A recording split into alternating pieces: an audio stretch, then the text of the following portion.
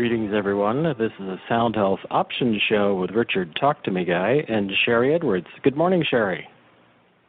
Good morning, Richard, and good morning. Welcome back to our audience. Thank you for being here and being part of our sharing. We have a special guest today. Most of you know that we've been struck by lightning and all of our computers and phones went. Our electricity went down. A car hit our pole for our internet. So we've experienced some outages here that our guest is going to talk about how we could survive better. I met Joe Fischer when I received an invitation to a workshop that he was doing about survival, and that topic intrigued me because our grid went down 4 or 5 times in 2 weeks. Everything went. So he's going to talk to us about our dependency on electricity and store-bought items and computers and communications. And so he's going to talk about heat and food and what's going to happen when the grid goes down and what we can do about it to prepare. I am very much looking forward to this. So we are very happy to be able to bring you Joe Fischer today, even though it's not really off the subject, is it, Richard? What we usually I don't think so, because it definitely fits in. It's health-oriented or roundabout matter. I live in an earthquake state. I grew up in California. I've been through 2 very large earthquakes. One decimated much of Santa Cruz. The other one really flattened part of San Francisco. I mean, literally. So I have it in my mind. So, yeah, no, for me it's a lifestyle of, being ready in a certain way. So I think it's part of the whole picture of taking care of yourself and being ready to react and respond and how to carry on. So I think it fits in our category. It's a big picture. Wonderful. Joe Fischer, survivalist specialist, is an expert because he's lived in it. In the Air Force, in the wilderness, in urban, mountain, and water settings. He's an experienced guide at camping, skiing, rock and mountain climbing, and whitewater rafting. Joe creates survival techniques, products, and classes in today's world where we're being threatened every day. He will share information that will allow us to survive the next bomb, the next grid breach, the next drought, the next earthquake, hurricane, and the next ice age. Joe Fischer joins us to talk about being ready to survive and go forward. Good morning, Joe. Oh, good morning and good afternoon, I think, to the East Coast. Yeah, we're in many time zones, yes. So I'm going to sideways, because we talked about solar. I have a lead question, but because we're talking about solar, and backstage before we started, we were talking about solar. You were talking about one of the issues that you see with solar, which is, I think, a really big question. How do we? There are wonderful potentials for having power generated by solar or even hydro. In the world that you're in, how do we store that power? That seems to be the trick. Is the batteries? Is that the real hitch in the get along in all of these alternative powers? Is like, how do we store it? In your view? I believe so. You have your limitations with solar. For instance, in Southern California, solar is phenomenal where you're at because you get down in the San Diego area and everything else. By the way, I did used to live in California, and I used to live up there in Ohio also. And the difference between those 2 areas is the sun. You have your sun exposure. For solar, it has its limitation on the sun. On hydroelectric, well, you have a limitation of water capability, and as well as the wind energy. But overall, if the wind's not blowing, the sun's not shining, or the water's not flowing, how are we going to get power? We have to figure out some way of storing it. And that is a key right there, and that could be as simple as using a car battery to an extensive battery bank. As of right now, that's kind of what we're looking at. There's a lot of experimental stuff out there that I've heard of, but I haven't confirmed a lot of it. But it's just, all of this is still in its infancy because it's a learning process we have. As you said, there's a lot of solar farms going up, and a lot of places are actually getting into running it as a source of their power production. But the conversion of that solar up to a useful voltage, as well as the ability to store it, is one of the big limitations I'm seeing right now.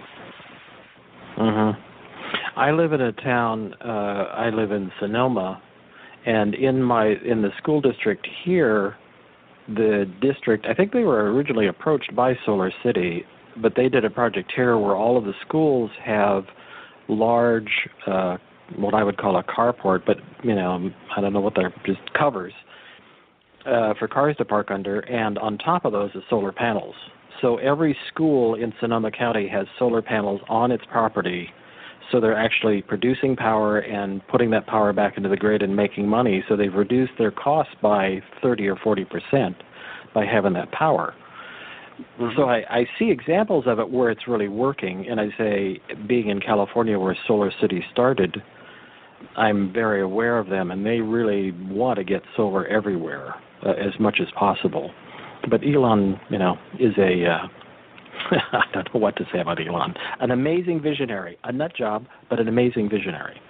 Right. But we'll get back to, I have another question about hydro, but first I want to ask you the question, were you always a survival kind of guy? Or is that something that when you went in the Air Force that you really learned survival techniques, or does it really come from you've been always a climber and a hiker and an outdoor person? How did you get oriented toward survival? Well, my life of survival started, I guess, when I was born, and my parents and everything else. They taught me, not to abuse stuff, to conserve, and how to overcome. Then as I got older, I even lived in the mountains up there also, Columbia. That's where I got into my outdoor survival area, and learning how to live off the land a little bit more and that. But as I grew older, I just kept growing into different and neat ways, and I always thought, well, this is pretty neat, I can eat this weed and I can eat this bug, or, I could live here and there. One of my other jobs that it was not listed, I'm also a firefighter. And so I've seen a lot of disaster scenarios, and I see people that can't survive. So it's kind of a passion of mine that people have struggled with just overcoming. And then I looked at it in the overall gambit of life. We survive every day. It's just our level of comfort that we go through. And to survive and to overcome just means your comfort level. God gives you the ability and talents and gifts to do it. And so it's just a matter of you learning and practicing it, becoming proficient with it, and that equates to your comfort level being up. So, yes, everything in my life has kind of influenced me to do that, and I've done a lot of my research in the past on the people who live in the third world countries, which I've seen traveling the Air Force, and how they live, and to the ways that our pioneers of the great states here, as they crossed from East Coast to West Coast, how did they live without power, without electric, without, oh my God, what they didn't have a cell phone, how did they research anything? So I just kind of started researching it, and it's kind of become a passion in my life because I survive every day. And so that's just one of the things I've got into. Well, and I think it's, I grew up in the Big Sur area, and I was fortunate enough to have family friends that we would go out, the mom and her kids would take us out hiking in the Ventana Wilderness, which is a huge wilderness area between the Monterey Peninsula and Southern California. And we'd go out for up to 6 weeks in the back country, backpacking. And this is in the wow, man, this is in the 60s. That's how old I am. And so I think it's really good to relate to nature. I think it's really good to have like you say, to be able to go out and kind of have a sense of, oh, I can eat that weed. I can actually catch a fish and clean it and kill it and, cook it. And I mean, I'm not wanting to go out and, kill things necessarily, but it's sure good to know that you have this, capability if need be. And I say, for me especially, growing up in earthquake country, I mean, I've been in places when I've been without power for 3 weeks as a result of an earthquake. So it's really nice to, like you say, oh my God, I one of the things that I observe, even though I'm kind of in the tech world doing what I do, is like, what's going to happen when all these people pick up their iPhone and nothing happens? I mean, exactly. That could happen. The grid could go down.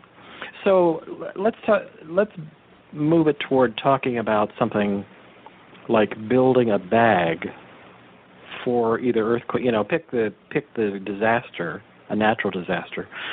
Kind of like, do you teach people how to like build a bug out bag? Not really a bug out bag, but you know what I mean, a survival bag, and like have a bag ready of things to go just in case. Are you an advocate of that? I am. I have what I consider, and I call it my purse, and I get people to laugh at it because I say, "Here's my purse." Well, it's something that I carry with me, and I call it that intentionally because, ladies carry a purse around every day.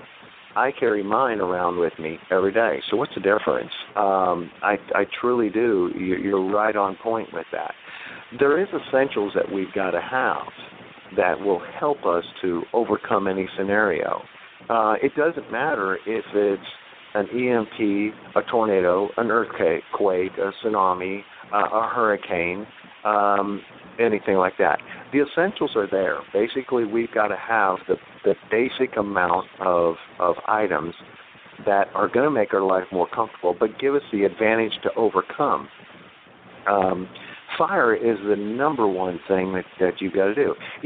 For instance, when the grid goes down out there, the first thing that they get on the radio and television, if it's operable, most of the time it's the radios, can operate, is they start saying, boil your water. Well, how am I going to do that? I don't have any power. I'm listening to this on a radio-operated device here that has batteries in it, and I can't take that D-cell out and boil water with it. Well, you can prepare yourself in other ways, and that is just a simple way to make fire proficiently. And therefore, you got a pot, you got everything else, so you can just make a small fire and put a couple blocks together, put a pot over top of it, and you can boil your water, so you can overcome. A lot of people look at a knife as a weapon. I look at it as a tool because I can make everything I need to with a good knife. I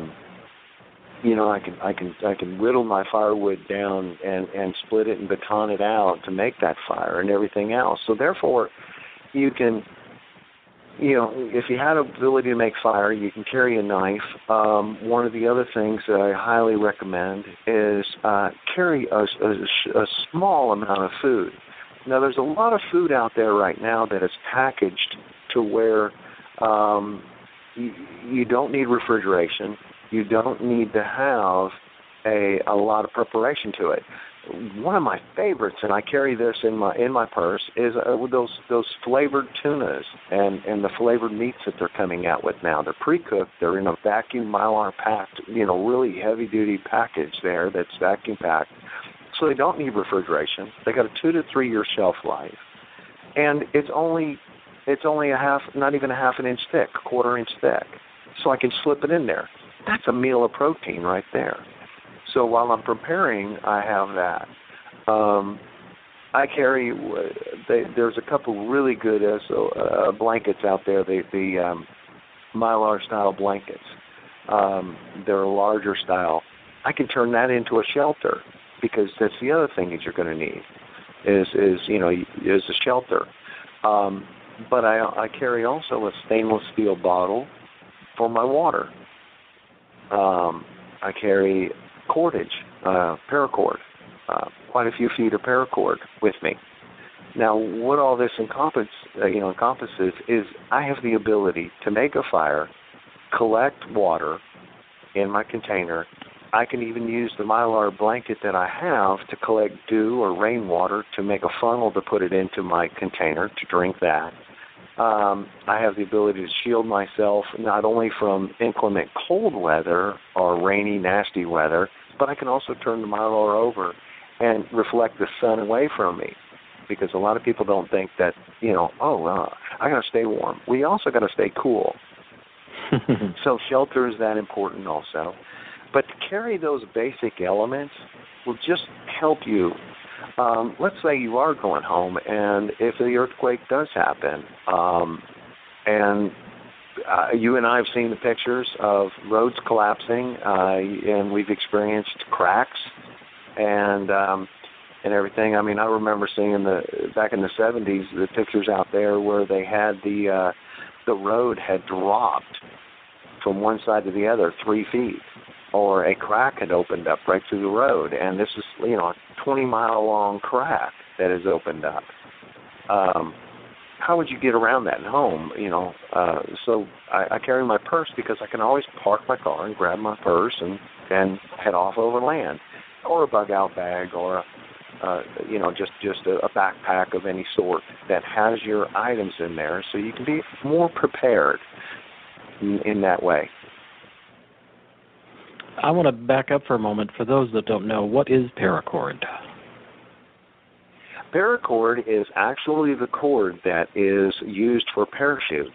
The military grade is 550-pound strength. It actually has 7 cores to it with a Kernmantle type system where it's got a jacket around it. It's extremely abrasion resistant, but it's only approximately 1/8 of an inch. It's less than a pencil in diameter. So it's easy to carry something that will hold 550 pounds. It's lightweight, and it's easy to stretch, use. Even if you had to let yourself down an embankment or something like that, you could use that. Any way like that, you could stretch up a cord between 2 trees, put your blanket over top of that, make a shelter real quick, or if you needed to just simply lash together some firewood and stuff. So that's why I highly recommend that, because it is so small, it is so lightweight, and it's easy to carry. One of the things that if I can kind of reiterate on the bag, why I only carry a few things and small, because if it's too big and it's too cumbersome, you ended up taking it out of the car, or you end up not carrying it because it is so big. So it's important to have something that is small enough that it's not a bother or cumbersome or obnoxious to carry. It's practical. And if you do that, then you're going to have the tendency to carry it with you and have it with you at all times. When do you think a disaster is going to strike? Or when do you think that the opportunity to use these things is going to arise? Well, none of us know that, or we'd be more prepared. So that's why it's kind of important to have something with you at all times, but not to have too much to where it's a bother, and you don't carry it. So keep your preparations, keep your emergency preparedness bag. If you don't want to use bug-out bag, I like to call them emergency preparedness bags, or my emergency preparedness gear. Keep the stuff that you have that stays with you at a minimum. Now, that will be the stuff that gets you back to the big cache that you have, your storage of your larger stuff. It gets you back to your house, or it gets you back to your vehicle where you have a vehicle kit and stuff like that. It's just a little kit that you can carry in your pocket or carry in a small bag that makes your life much more comfortable and practical to carry.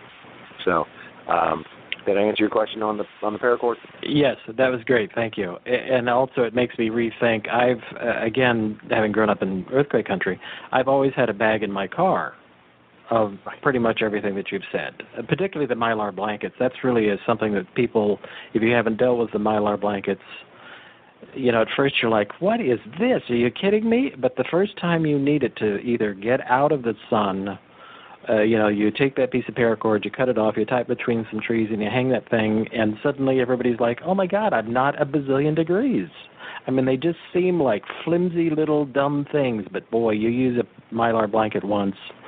And I always have a bunch of them. I give them away as, like, Christmas gifts. Like, here's I just buy them by the, grip, because they're a great thing, and people are always surprised. And it's even handy to have in the car in case you come upon an automobile accident when you have somebody who's going into shock. To keep them warm, to wrap them in a Mylar blanket can make a big difference. I'm not looking for drama. I'm not somebody who's out driving around looking to get in trouble or come upon trouble. But it sure is nice to be able to contribute when people are in trouble, if it's not just you. So that's, huge. It's huge. And you make me rethink. I have a personal thing. I really like canned sardines. That's my old school. I'm old enough that I'm more of a canned thinking person. And now you've made me rethink the canned sardines in my bag in the car, because the flavored tuna packs are so much lighter. I mean, that's the bummer about canned sardines. They weigh a lot. So I'm going to be changing that up. And I have a question from the audience. Go ahead. Okay. The canned sardine that you have gives you a container also to carry. So that would be another container. You could actually take, if you had a canned food, you could use multiple use items that way too. So it's good and it's bad. There's a lot of different things that have pro and con uses to them and that stuff. That was just one of my favorites. So, but your start and the preparedness that you had with those, that's phenomenal. That's great protein, and that's what's going to help you to overcome a little. Good. I'm glad to hear that from you. Go ahead. Well, and for like you say, for home base, I I have a cabinet area which is sort of all of these things that we're talking about, and in there I have stacks of canned sardines. I have it like Portuguese sardines, but I also, because I like to toss them into a salad from time to time, but I will leave those at the home base. But in my bag in the car, which can be really silly heavy, then I will be putting the flavored tuna packs, because as you say, those Mylar bags are just so much lighter, and you don't need to survive. You don't need 100 days of food in your car. No. You really need something that's portable that can get you back to safety. And I have a question from the audience about water. What do you think about these sippy straws, or these things that you put into water so you can drink, maybe puddle water? I'm making that up, but, something like that. Right. Well, I'm familiar with what you're talking about. The straws, and there are several different brands out there. They're a filtration device. They're good. I don't use them per se on mine. It's just something else I have to carry. But to carry them, it's a comfort level deal, and it's also the ability to suck something through it. Now, what I do like to tell people that if you think you can go up to a mud puddle and use your straw real quick and get good water, you're correct. But the more mud you suck out of that puddle into the filter, it's going to stop up pretty quick. So it is a mechanical device at that. And me, you and I grew up kind of in the same era of hey, a little dirt never hurts anybody. Get out in the woods and everything else. So I don't have it. I simply have my stainless steel single wall bottle that stays right there with me. It's a half a liter. That's 2 servings of water for the most part. And I use a bandana or a T-shirt to filter the stuff that's crunchy out of it, and I use that. Either method is good. The straws are just something else to carry, but you don't have a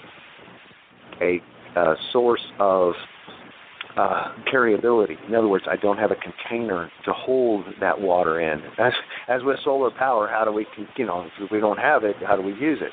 With the same thing as with water. If I don't have if I'm not walking constantly next to a river or a lake shore or something like that, how do I get water from point A to point B? So you still have to kind of have a container in that way. Right. We must be of the same vintage because I, too, you always have, I mean, you can always get a T-shirt wet, particularly when you're in warm areas. It's like you filter the crunchy stuff out. The rest is, whatever. I mean, I'm not looking to get pathogens and weird stuff, but when it comes down to you need water and you need it now, because isn't really water kind of really number one? I mean, I understand staying warm and being able to start a fire. Well, maybe the fire starting is number one in terms of staying warm or boiling water, but isn't water really very high on the list of our needs for immediate survival? Well, your government and the health industry has put out a lovely list of 3s: 3 days without water, 3 weeks without food. My rule is if I go 3 hours without water, then I am already becoming dehydrated. And when you become dehydrated, your mental capacity as well as your physical capacity decreases. So it is extremely high priority. Now, as far as the pathogens, like you said, I could take that little container and I can boil my water. Therefore, I just filtered it out with a T-shirt that I already have on me, or a sock, or something like that. Then I already have my fire starter. I can light the fire. I can boil my water. Back in our day, we walked through the woods. I don't know, Jeff, if you ever had pine needle tea, man. Grab a couple pine needles, throw it in that water. It gives you a little vitamin C. It gives you a little vitamins and minerals built into your water. It adds a little taste to it, maybe but at the same time, it is very important to boil that water. So that's why I really said those items I did, those 5 items that I did are a priority to keep with you at all times because they all work together. And with everything that you have in your purse, I think I'll start calling my bag a purse just to offend some people. I don't look like a guy who's carrying a purse. So with that, you have a really good foundation to... I haven't been in a situation, I have seen footage and I've seen areas back in the 2 quakes that I was very nearby. You would see roads where suddenly you couldn't move your car because, the bridge was collapsed, like when San Francisco happened and that freeway collapsed and part of that bridge collapsed. Your car was there. You just had to leave your car. So in that instance, you have your purse in the trunk and you grab it and you're on the move. I mean, that's just how it is. I'm not trying to be like, woo, but I mean, it's really true. There can come a time when you can't take your car with you and you're not going to sit and stay there with it. Exactly. So exactly. I think everything that you've got is great. Or even up in let's go to the other upstairs area up in Ohio there. The ice and snow. You guys get mostly snow and everything else. If you're going down the interstate and all of a sudden there was a major accident in front of you and it's snowing to where it's going to snow you in, but right now you can get your vehicle off to the shoulder and get it maybe over in a rest area or something and walk the rest of the way, to have those items with you. And it is a seasonal type deal too, so you have to kind of work with it that way. Well, and let's pause for a moment and talk about your. I'll put the link in the chat for your fire starter.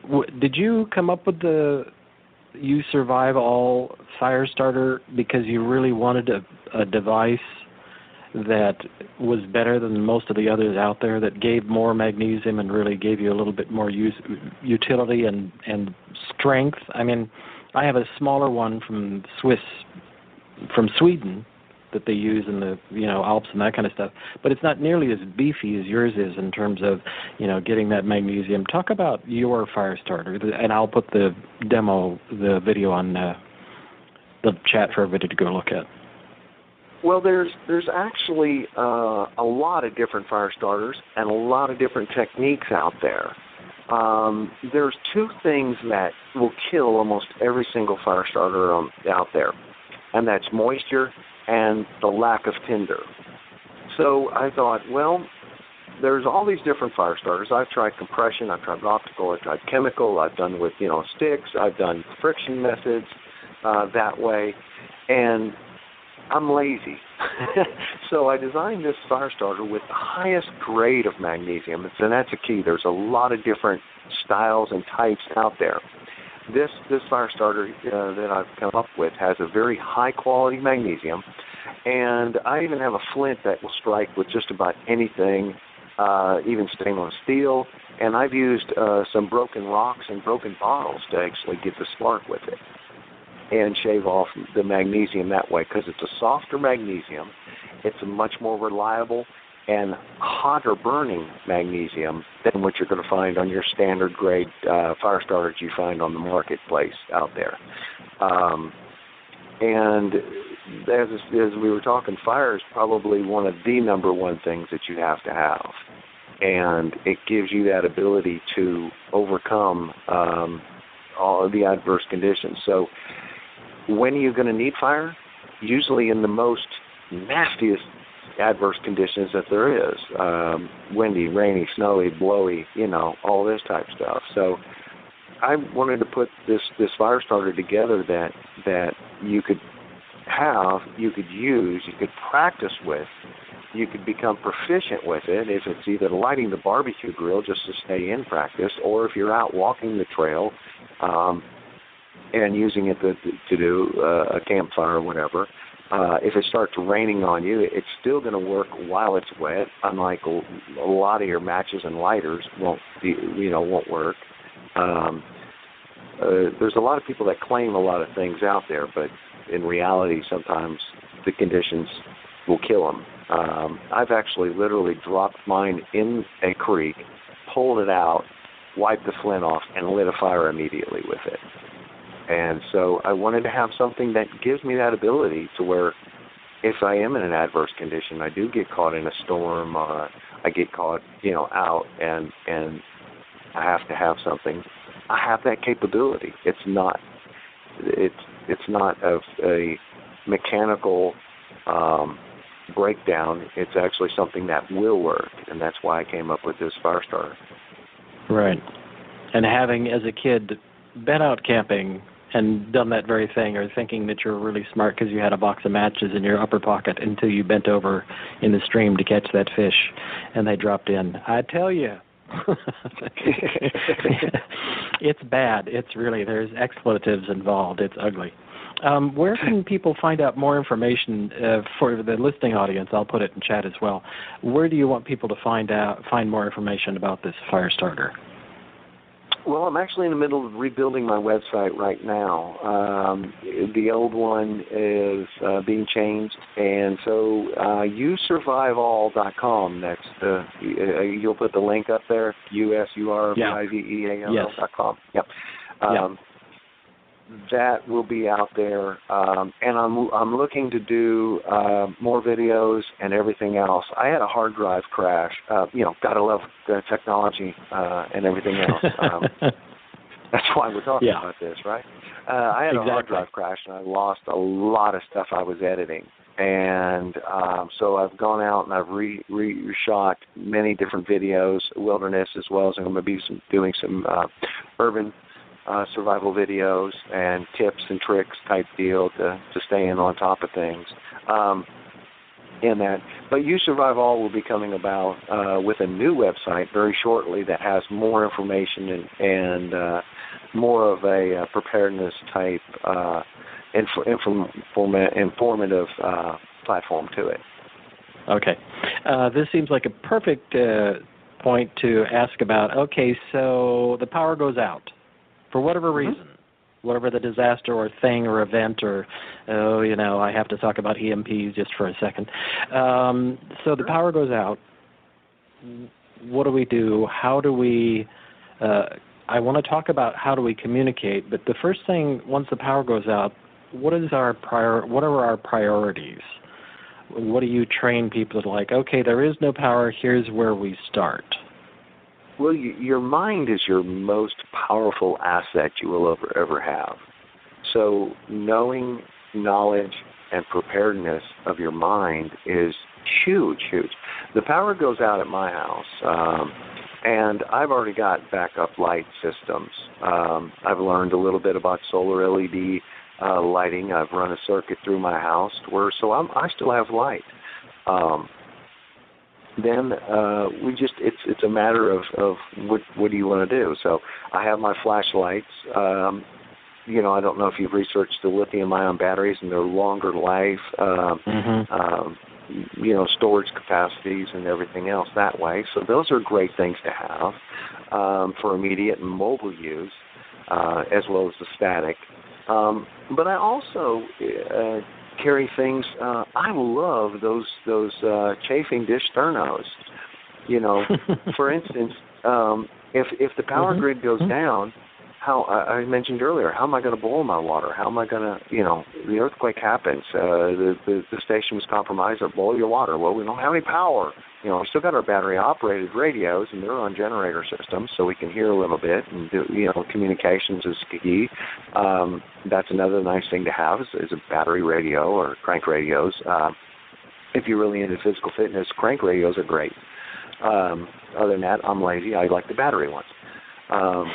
But the sternos, I can go right in my oven and lower the grate to the lowest setting, put a sterno in there, put a pot and put some water in there, and right there in my house I can light a sterno safely in my oven and boil water, cook soups, and everything else, just like that. So wow, I forget about the sternos. I sort of like that's so old school, but it works so well. And I imagine with your fire starter that it would just start a sterno like that. I mean, it would just. Oh yes, that's amazing. That's a great idea. That's a great idea. And you've got a lot of alcohol burner stoves. And if you have a camp stove, that's likewise.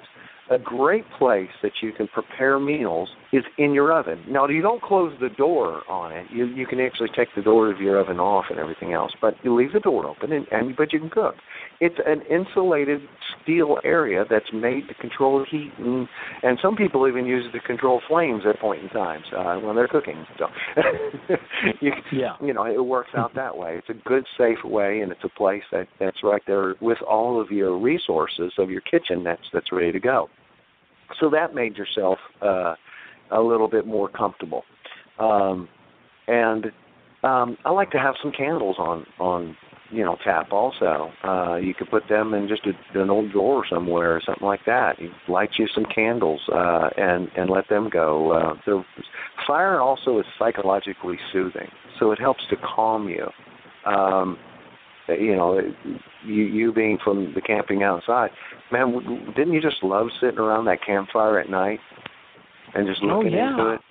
It gave you an amazing sense of safety, considering things were crunching around you, and because the mind at that time when you're so young was, like, oh, what's that? It's a bear. No, it isn't a bear. It's just, nothing. It's a squirrel. But it is. I have a lot of, and I have friends we have battery banks for, taking to a conference or something so you can charge your cell phone or keep your tablet plugged in. But also they make these really nice little plug-in USB LED lights. Yes. And I've used those in my own home when the power goes out, and one of those will last for ever because the LEDs don't use much. But it's amazing how much just a little light gives comfort. It takes that spooky edge off of what you don't see. There is something about having light in an area when you're in, drama that is really amazingly soothing. Exactly.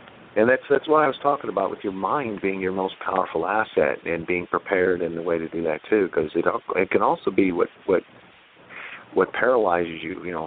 Fear can paralyze and be deadly. And so if you can prepare your mind not to know the fear and to overcome, then you're already a step ahead. Yeah. And how do you, I want to jump, this is in the same, so the grid's down. How do you feel about things like, those little handheld CB radios, or even a radio that will allow you to communicate with a friend of yours who's a mile or two away, those kind of small handset radios? Are you a fan of those? Because, there is the whole... I love them. Go ahead. Yes. Okay, I love good. them. All right. The ham radios that I actually have some there, and I carried the little ham radio actually. That gives you the ability for communication, outdoor, a little bit of outreach to people, but it also gives you the ability to monitor. These guys that have the ham radio, that when all these hurricanes have been hitting, one of the things that was phenomenal for gathering information in that, it was the ham radio, because these guys have battery backups on them. I mean, they can actually, overcome the zombie apocalypse, ham radio guys. But storm chasers and everything else use these type of communications devices. So you can monitor the emergency frequencies. Now, not talk on them, because you don't ever want to do that, but you can monitor where storms are, how they are. You can monitor the storm chasers. You can monitor what's happening. And those type systems like that, man, these guys can talk to England and everything else if they catch it. And so you can kind of listen in on there, and it gives you a little outside human contact, which helps with the mind too. So, yes, I highly suggest and there's some reasonable ones on the market that are decent in price. Now, granted, they're not going to be huge. You get what you pay for. There's guys that have thousands and thousands of dollars wrapped up in communications gear, but you can buy a simple little handheld portable radio for $50 nowadays. So it's a very practical thing nowadays. It's reached a good plateau right there where it's affordable. Yeah. I'm looking forward to your website with videos on how to use your Baofeng ham radio, because I like the idea very much. And I know some people, it's a tech show that I listen to with guys who are serious hams. And I think one of the things that most people don't understand about hams is they don't need a power grid, because they make their own grid the way the signals jump. You're not relying upon a cell tower or something like that. They can create their own network by jumping from their own individual towers to towers. So it's typically a guy in a back closet in a room talking to himself, and Roger, okay, Bob, and it's amazing. Yeah. Historically, the hams have been around forever, and it's an amazing network of power. And again, my experience from having been this particular in Monterey was when I lived across the bay from Santa Cruz, big quake, that I had a funny little CB radio, but it allowed me to hear what was going on.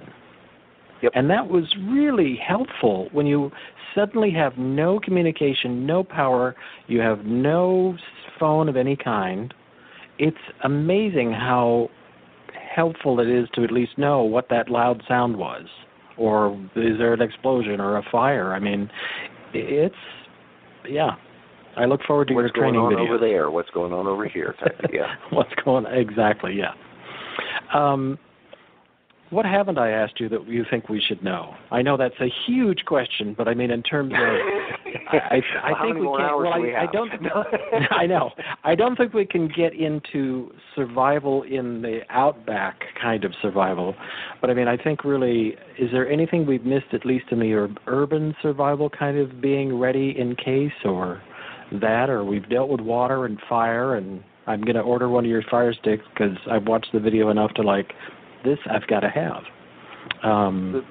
The same principle goes for all types of things. That's the neat thing is it doesn't matter if you're in the woods or if you're in urban survival or if you're in a dead desert or wherever, the wilderness or whatever that way. The same principles are there. But we don't have much time, I understand. But so I'll give a few more notes if you want. I love to talk to the guys down at the deli or something, and get pickle buckets because they're a food-grade bucket. I can simply take that food-grade bucket and put it underneath the downspout of my house and collect water real quick.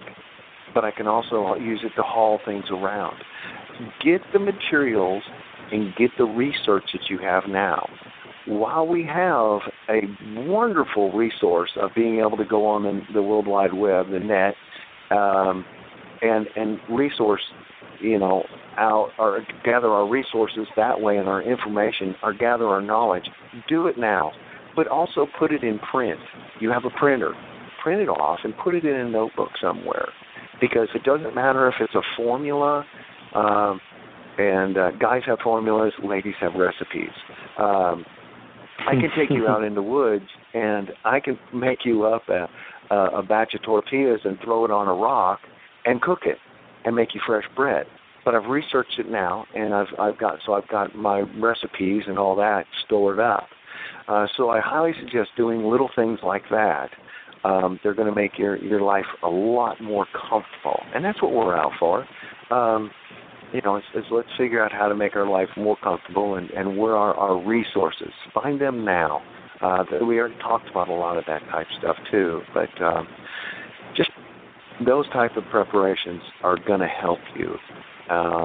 And that, and like I said, I'll be putting more and more on my website as I can as things progress. And I'm talking to a few people that are going to help me right now about trying to rebuild and redo some stuff and get some videos shot. A lot of these videos are hard for me to shoot by myself, so that was one of the big things that I had to try to overcome that way. And I found a guy that's going to help me that way too. So there will be more out there. Any other questions on what you want to go into? I have I want to toss something in, then I have an audience question. Packets of chocolate, like cocoa or something. That's another one of those.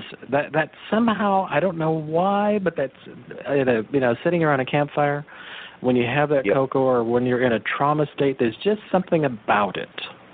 Exactly. I've had that, and even in earthquakes, even though we're in a house that wasn't damaged and sitting around and having cocoa, it was just something that was it's soothing. I don't care why. It's a great thing to have around because it's soothing. You want to make that's that really even important. better? It's soothing. Like you say, that tortilla or the bread, yes, even better. Get you some the powdered milk, or the evaporative milk, or the condensed milk, like in the can, the pet milks and stuff like that, and keep those in your pantry. You always have emergency backup milk at that point in time. First thing that disappears off shelf is, hey, bread and milk. It's gone, baby. So know how to make bread and keep you some evaporative or powdered milk, and that cocoa gets much better. Thank you. I have a question from the audience about, and I understand their question. I'm going to change it up ever so slightly. Jeff's question is there a safe area that we could all move to that is less likely to get in trouble? And I'm going to add to that question, let's say that we do have what looks to be a more long-term power outage or something happen. Is there a direction we should go toward, or should we leave our home to try and go away from urban centers? This is a much bigger question, considering we have like 2 minutes. But I mean, are there safer areas that we should move toward? Are you an advocate of getting away from urban centers, or are you stay in place if you're safe and dry and warm?